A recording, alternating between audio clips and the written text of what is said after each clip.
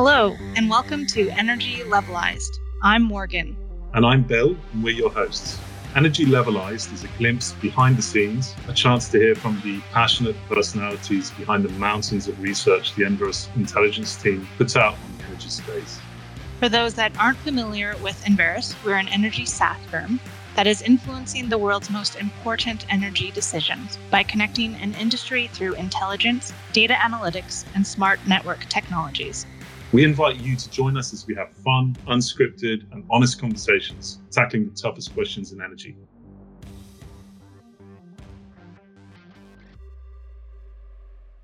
Good morning. Hey, Bill. How's it going? Hey, Morgan. It's good, thanks. How are you doing over there in Calgary? It's pretty good. It feels good to have some energy in the city again.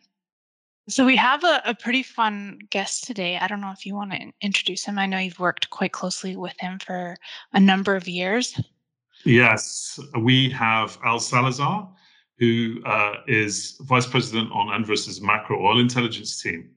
Al has over 20 years of experience in the energy sector, focus on forecasting short and long-term global oil supply and demand.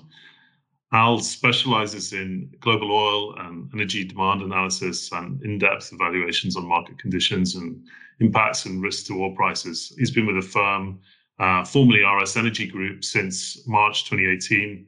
And prior to that, he was with Cenovus, where he was a specialist in the commodity fundamentals team, focused on hedging for Brent, TI, and WCS. Al graduated from the University of Calgary in 2000, not that long ago compared to me, earning a Bachelor of Arts degree in Applied Energy Economics and an MBA from Syracuse University in 2007. Apart from being an energy economist, Al hunts Pokemon with his kids, is an avid cyclist. By the way, I want to know what that even means, and enjoys traveling in his time off. Al, welcome to the Energy Levelized podcast. Oil's above $70. Where are we going? Oh, okay. Oh my, what a question. Just really throwing you in there. Yeah, can I answer the Pokemon question first? I think let's start there. So my kids are 7 and 4, both boys, and they're addicted to this Pokemon Go app. And we're forced to drive all around town looking for these stops and these Pokemon where they go and virtually catch them. And they say, "Oh, Daddy, I got this one," and "Oh, can you make a U-turn? It's over there." And so it's make a U-turn. It's quite heated, especially if there's something that's rare. It's quite active. But back to your hard question. You to burn up more gasoline as well at the same time. I'm doing my best to offset the peak oil demand for all those folks that are on full oil demands. But there is some cycling and there's some walking involved too. But good. That's it. Good. For your question, oil's above 70. What the heck, right? Where are we going?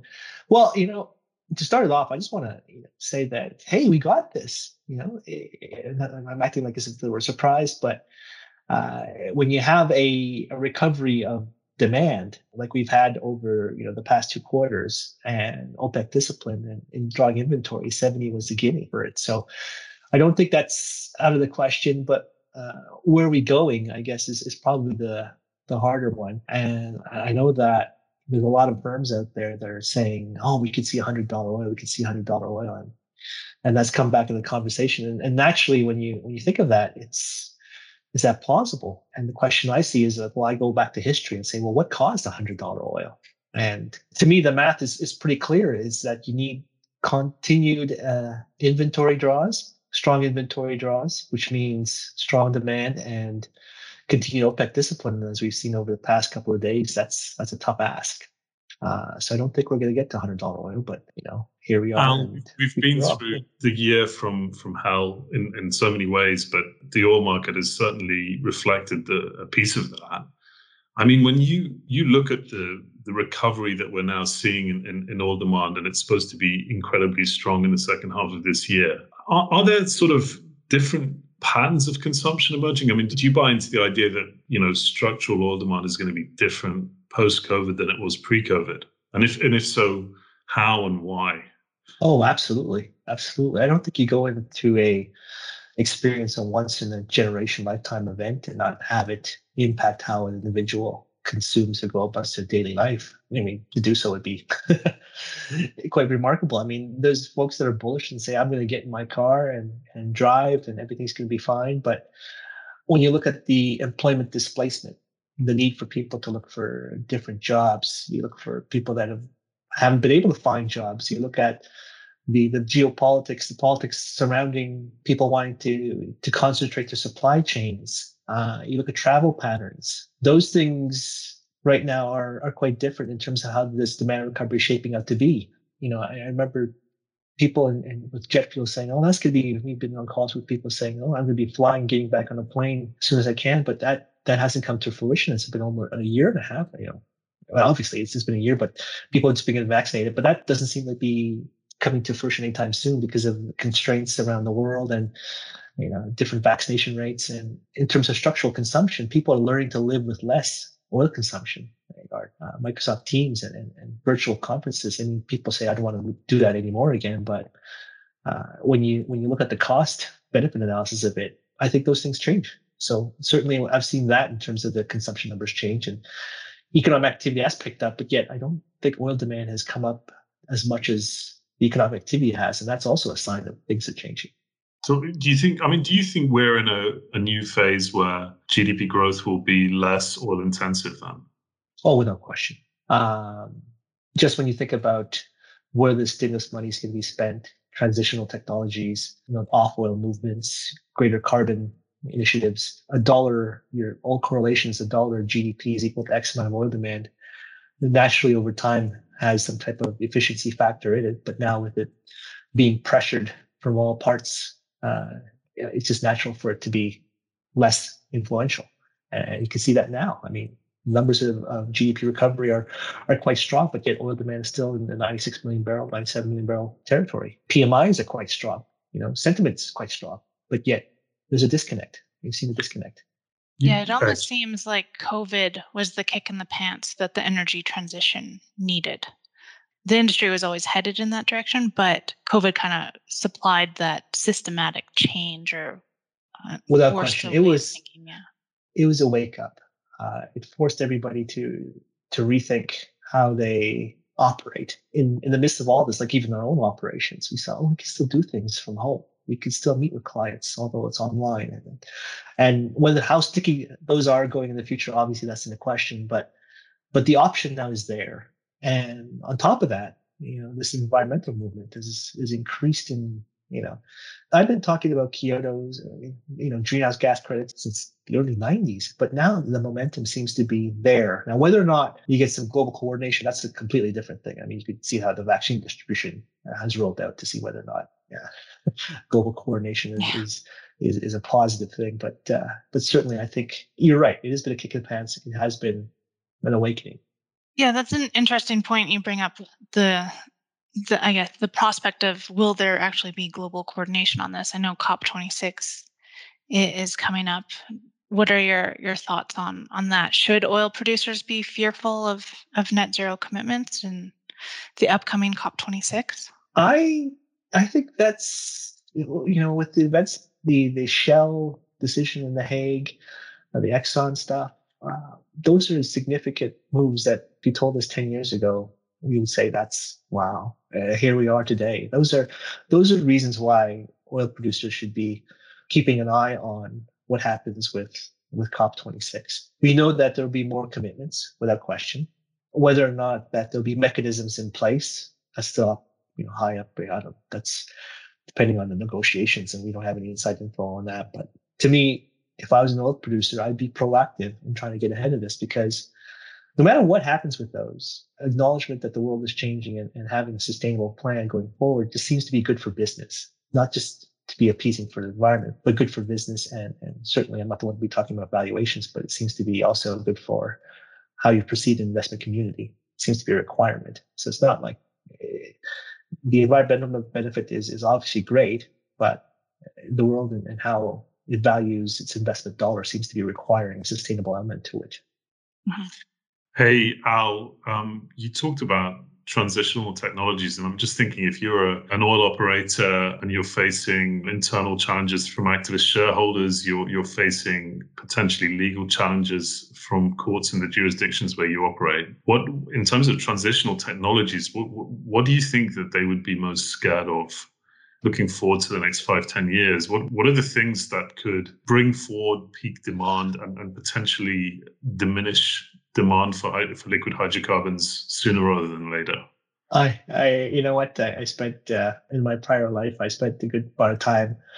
The thing that really freaked out the board was electric vehicles, recycling, and certainly those are the top two things. So we spent a tremendous amount of time looking at the potential of electric vehicles. And first we were skeptical. I remember maybe about a decade ago, oh, it's 10 years, 20 years away, and now here we are, and they're becoming more competitive, right? And when you look at the barrel, you got roughly 20, 25 million barrels a day of global demand due to gasoline. No one's saying it's going to zero, but certainly that with all these transitional technologies, electric vehicles seem to be getting the headlines, and certainly they do, because it's quite a significant threat in the back end that could. We were always asking, is this the next iPhone in terms of a pickup? And nobody paid attention to CAFE standards, which I thought was more impactful. But everyone was worried about electric vehicles becoming the next iPhone in terms of uptake. And to a lesser extent, our story with plastics and petchem was so bullish for so long. And I know the single-use plastic isn't a big component of it, but it's still something there. But every angle on the oil demand side is under attack, to be quite frank. So you don't reckon that petchems is a reasonable hedging strategy for an integrated oil company? It is. It's the best one. It's not the perfect one, but it's the best one. Getting long transportation fuels and refining right now is probably not that produces obviously produce everything, but certainly depending on where you are, that's also a tough thing. Being an integrated producer in North America, where it seems as if though demand has peaked already, like I could say U.S. demand has already peaked already, and in terms of Europe, where the environmental regulations are really stringent and the CAFE regulations are quite aggressive too, I wouldn't want to be owning a refinery in those two areas. And you could see that. I'm sure there's stresses on the refining complex, and it's probably a good reason why a lot of the refineries have come up in China as well. So because they're not subject to those pressures. But are there any technologies that you think are overhyped in terms of the energy transition? Like maybe people are banking on them a little bit too heavily, too soon? Well, it's the one thing about the electric vehicle that I find fascinating is I see very bullish forecasts for them, like this requirement that 50% of vehicles are supposed to be this by 20 whatever, right? I think that comes under without any consideration of the raw materials available. There is no doubting the technology of electric vehicles is superior to the ICE whatsoever. And we did a recent piece on synfuels, and synfuels doesn't come close to what electric vehicle does, right? But it's not an all or nothing solution. Like one technology can't solve the entire problems of carbon. It has to be in my view, I think it has to be a combination of a little bit of synfuels, a little bit of fuel economy, and some electric vehicles. But when I see some of the forecasts, it seems like it's all or nothing electric vehicles, and I just don't know how that happens, especially with cold weather problems, raw material constraints, electric vehicle infrastructure issues.